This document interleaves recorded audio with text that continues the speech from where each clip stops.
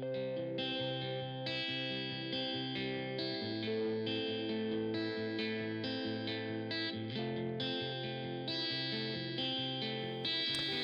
is a podcast by Wellhouse Church, where we take a closer look and dig a little deeper into this week's sermon. What's going on, man? Not a lot. How Not are a you? lot. I'm all right. I'm tired. Yeah. I'm wore out, man, from our 18 holes yesterday. Oh yeah. Was that rough for you? No. Well, I guess when you take 160 swings in 18 holes. Yeah. My body's a bit sore. I'm not the best golfer, and if you know anything about golf, the worse you are, the harder it is on your body. Yeah, that's true with any sport, but Yeah. yeah, it's pretty true in golf too. But I added it up. I shot 111 yesterday. Nice. That's not bad for you. No, and par for the course is like 71, 72, something like that, right? 72. 72. Yeah, so like I take that as a win. Yeah, you had some good holes. Did you make a par yesterday? No, I didn't. I shot one over on like 3 different holes though. Okay, so you had a bogey on 3 different holes. Yeah. Yeah, I shot my best round yesterday too. Yeah. Yep, I broke 90. That's awesome, dude. So shot 89, which after playing the front 9, I did not think was going to happen. Yeah, I shot better on the front 9 than I did the back 9. If I had Well, shot the back half like I did the front half, I would have been in the 80s. But Yeah, but the back 9 at that course that we played, the last 4 holes are like that's one of the hardest finishing like 4 holes in all of Houston area. So they're flipping hard. yeah, it's really hard. So yeah, I feel good, but Yeah. I play golf a whole lot more than you, and Yeah. I play maybe once a year, and this year I played twice. yeah, So I'm probably gonna play one more before the end of the year. maybe, depends. We'll see. Yeah, But anyways, we've been working through our Advent series, The Yep. Coming. Yep. Been a lot of fun, super interesting. Advent literally means the coming, and it's talking about the coming of Jesus. Yep. And we've worked through Matthew chapter 1, Yep. Mark 1. Mm-hmm. And Introduction to Mark. Yep. Yep. And now we're in Luke chapter 2, which is the actual birth of Jesus. Yeah, so we're skipping ahead because there's a lot of stuff that Luke is doing leading up with John the Baptist and Mary and Elizabeth and that kind of stuff in chapter 1 that doesn't really pertain to what I'm trying to accomplish with this series. And so we're skipping it. It's not that it's not valuable. It is valuable information. It's absolutely important. But it just doesn't really accomplish what I want to accomplish in this series. Yeah. So let's walk through it a little bit. Okay.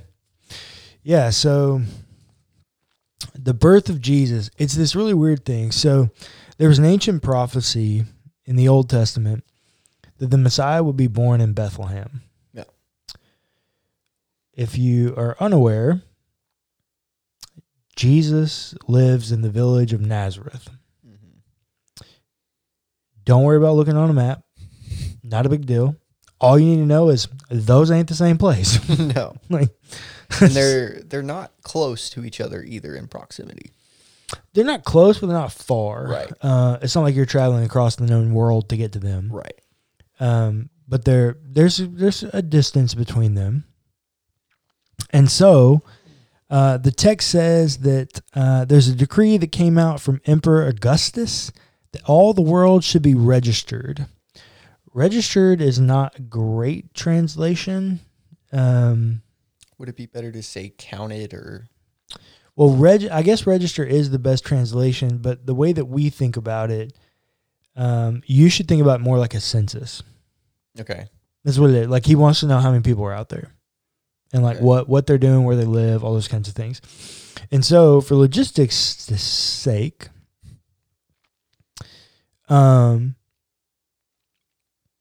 they go to the city of Bethlehem because what would have happened is they would have set up a few different like main places where you could go to register. And they go to the city of Bethlehem, which if you don't know, the text actually says that it's the city of David. That's important because Emperor Augustus would have only set up a few cities around that would have register places at. And you would go there for the purpose of registering, but you would go to the city you hailed from. Yeah. And it's the city of David, which tells you that Jesus is from the line of David.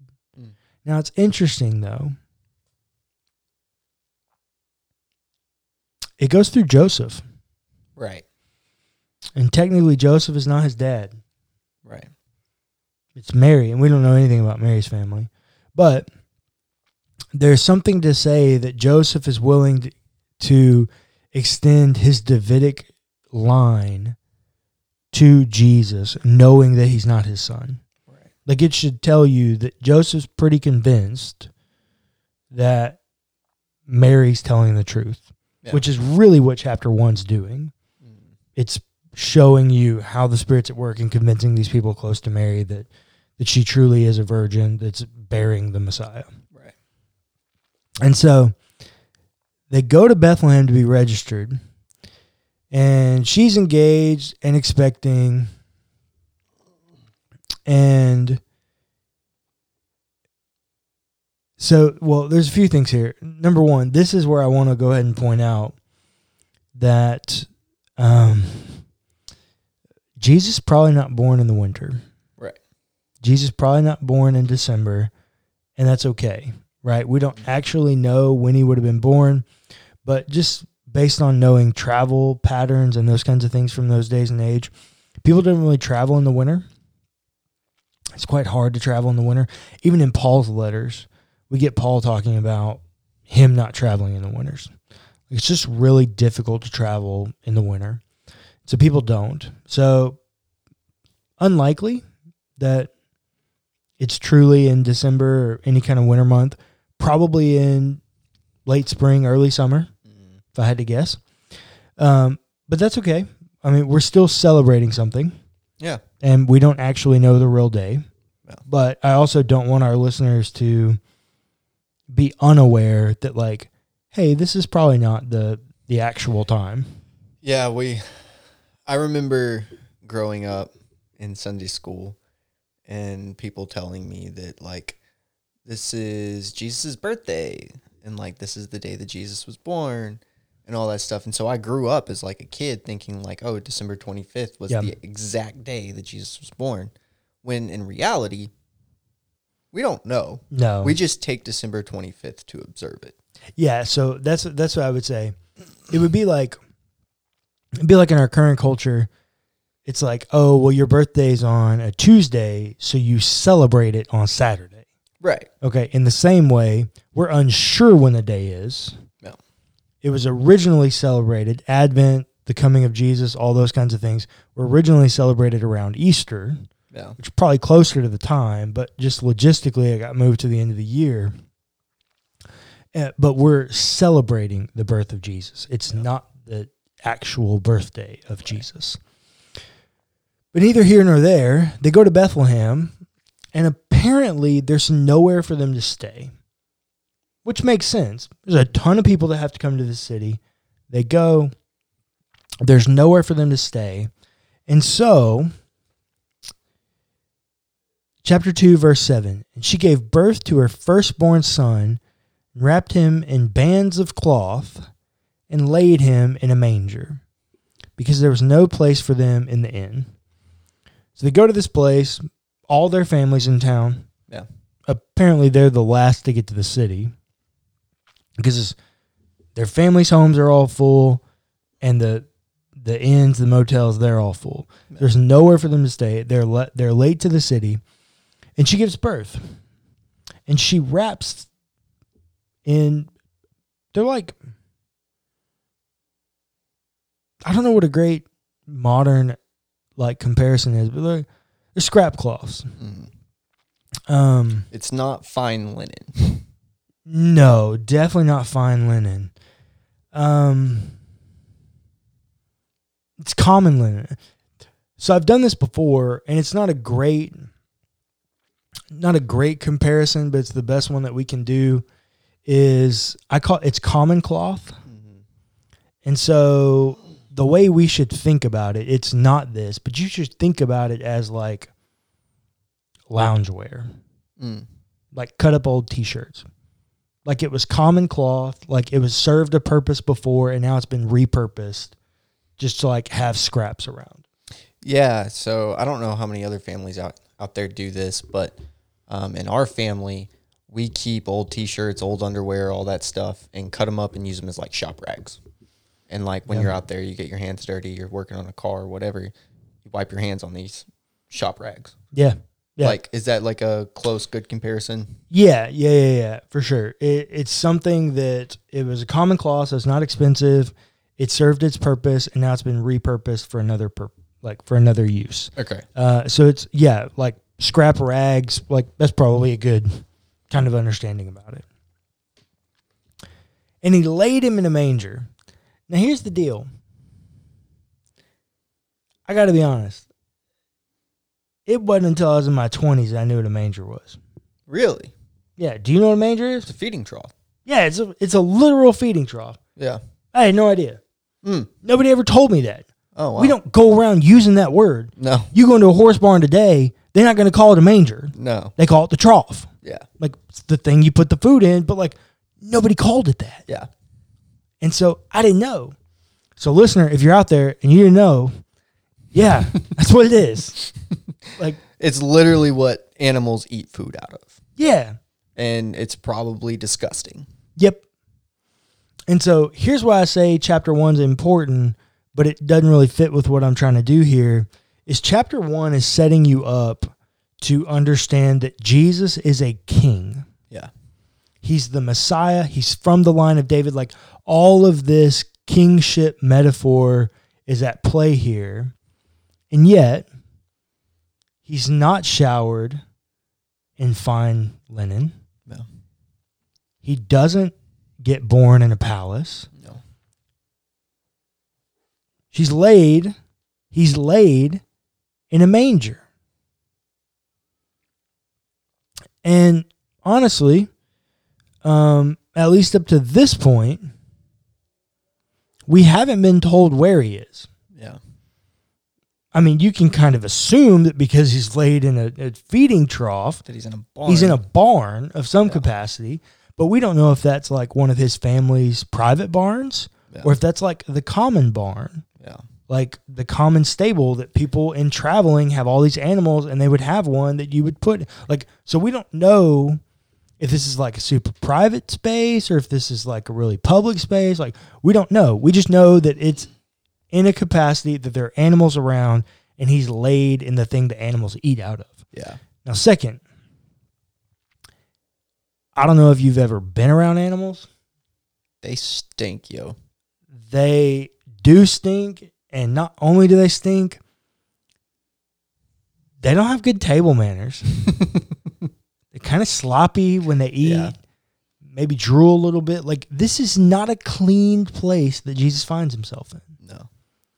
And yet, the narrative of the story has let you know that this is a king. Yeah, and I think another important piece is that think about it like this. If the king had come to Bethlehem, right, and said, I need a place to stay, one of my wives, right, is about to give birth, they would kick some people out of the inn to make place for her. Yeah. Well, that doesn't happen here. But they wouldn't even have to go to the inn. They'd go to the palace, or they'd go to the ambassador place that was in the city or whatever. Yeah, but just imagine some king walking into an inn saying, hey, my wife's about to give birth. I need a room right now. Yeah. And some people would be out on the street, right? Like, oh, yeah, they'd be kicking somebody out. Yeah. But that doesn't happen here either, right?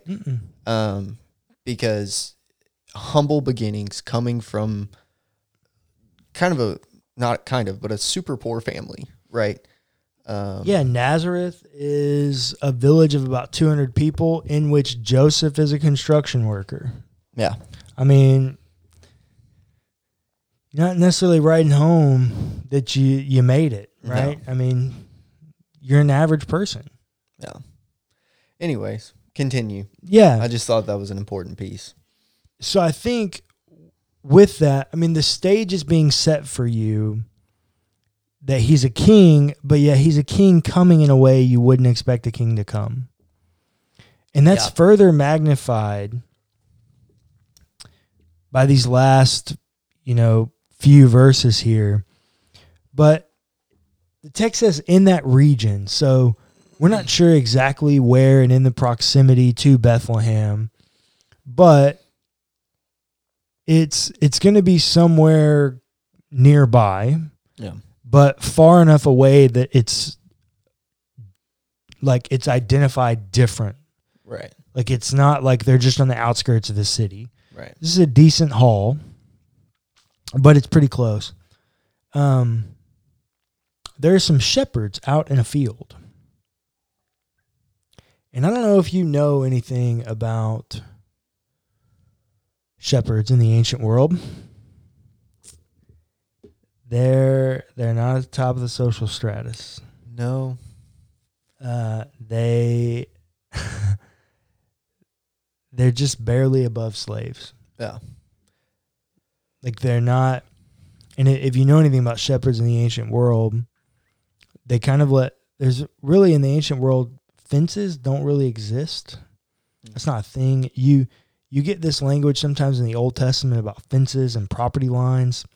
It's a bit misleading. It's one rock that they set a post on top of onto another rock. But they don't build fences. Like they can easily be moved and knocked over, and like that's how exploitation of property happens, like especially in Isaiah. Like that's one of the big things that's happening in Isaiah. So like really if you were a shepherd, you were kind of a nomad. Yeah. You literally went wherever your sheep took you until you were tired of going in that direction and you redirected them in another way. I mean, it's not the most luxurious of lifestyles, if you know what I mean. And you know that there's something funny to that that's a little bit off topic of Luke 2 specifically, but Jesus calls himself a shepherd, right? In that he's a guider. Yeah. Right, but he still equates himself to somebody that low in social strata. Well, yeah, he does that quite often. Right. Just one more piece of Jesus, kind of the least of these kind of attitude. Well, and Luke's the gospel writer that really gives us that. Yeah. His kind of coin is that Luke has the gospel for the outcast. Because, as you see in the text, an angel comes to the shepherds, and is like, hey, yo, wake up. And it's weird. So they're out keeping watch at night, and an angel of the Lord stood before them, and the glory of the Lord shone around them, and they were terrified. But we talked about this a little bit before. It's like, when you see that, terrified or fear, you shouldn't think of it the way that we do today. No. And what's funny is we actually talked about this yesterday at our well. Yeah, we talked about this at the well we were at yesterday. Like they don't nowhere when you see that language in the Bible, do people run away? Yeah. Like they're not afraid in the way that we're we think about being afraid. Yeah. They are reverent in that they recognize the power of the being they're standing before. Mm-hmm. It's like I'm witnessing something that is different, and so I'm aware of the power. Yeah. But I'm not afraid in that I have to run away. Right. Like lots of times they bow, like a sign of reverence. So that's just a bit of a side note, but I remember I've had several conversations recently about that, the fear of being afraid of God or seeing these things. And I'm like, well, maybe we should really try to look more closely at that. they're not afraid in the way that we talk about it because they don't run away. Right. Right. It's just a really hard word to translate because we don't have a verb for that in the way that they in the ancient world have verbs for that. But yeah. Anyway, so they're afraid. Angel says, "Don't be afraid. I'm bringing you good news." Like, once again, that cannot be missed. Yeah. When you see the word good news, your mind should ring alarms so loud that it hurts, that this is political language. Do not think that is a word that Christians invented. Yeah. That was a word that existed in ancient society, and it was used to announce kings. Yeah. It is a political word. Yeah.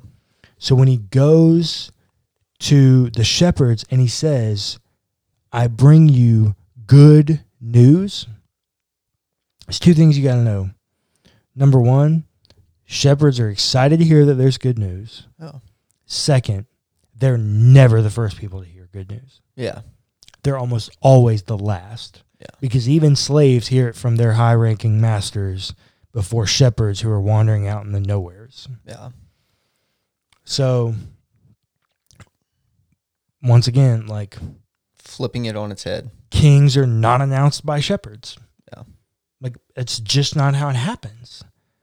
And yet, it seems like every time we see Jesus being inaugurated into his kinship, it's being turned on its head. Yeah. Because Jesus, according to Luke, is a gospel for the outcast. Yeah. He's for the shepherd. He's for the Samaritan. He's for the prostitute. The slave. Yeah, he's for the least of these. Yeah. And he says, in verse 11, to you is born this day in the city of David a Savior who is the Messiah. So, once again, you gotta understand this. Kings aren't born for people. Kings are born for their family. Yeah. If there's no more son, right, to carry on the line, they can be taken over. Kings are not born for people in the ancient world. You should think more of kings in the ancient world kind of like dictators. You shouldn't think of them as, and my mentor Ben Blackwell helped me with this, like even in England, the monarchy is kind of just for show at this point because they have parliament. Mm-hmm. So like our understanding of kings doesn't exist in that way. Like you should think about this as like dictators, emperors, like they get all the say. And so to couple that with to you shepherd, you outcast, to you a Savior is born. To couple Messiah with Savior. There were lots of, Caesar thought he was a god. People worship Caesar as a god, but to couple that with Savior is so unique because nobody cares about the shepherds. Yeah. Nobody cares if they need to be saved. And they dang sure never get to be the ones to announce a Savior, a king for us. Yeah. And especially one who identifies with us. That's the other thing that I think we forget because we're so ingrained in our representative government. But if you truly lived in a monarchy of the ancient world, your king felt so irrelevant to you because he lived in a palace. Yeah. He had massive amounts of wealth. He ate extravagant dinners, was surrounded by the most decadent wine. Yeah. And the most beautiful women. Like, he lived a fantasy life that felt so removed from you that he didn't even know what you were going for. So when an angel comes to the shepherd and says, hey, there's been a Savior, good news, he's been born to you, and he's in Bethlehem, and you're going to find him laying in a manger. Whoa. Yeah. What you talking about, Willis? You mean he gets me? Notice that when shepherds are ready to sell something, where do you think they take them? To the barn. Probably to the common barn that Jesus is laying in the trough for. They're familiar with where Jesus is. They know the condition. This is not how it's supposed to happen. Yeah. And so they get up and they're like, okay, yeah, we got to go see this. Like, I don't know about all this. Like, we got to go figure this out, right? Yeah. And so they go and they find him. Like, and the point that I want you to know here is that Jesus being born in this way is very intentional because it's meant for you to notice that he's the people's king. Yeah. Like he's king of the people, for the people, involved intimately with the people. Yeah. Like he is the people's king and he's here to save. Not himself, not his family, not his lineage, not his pride. He's here to save you.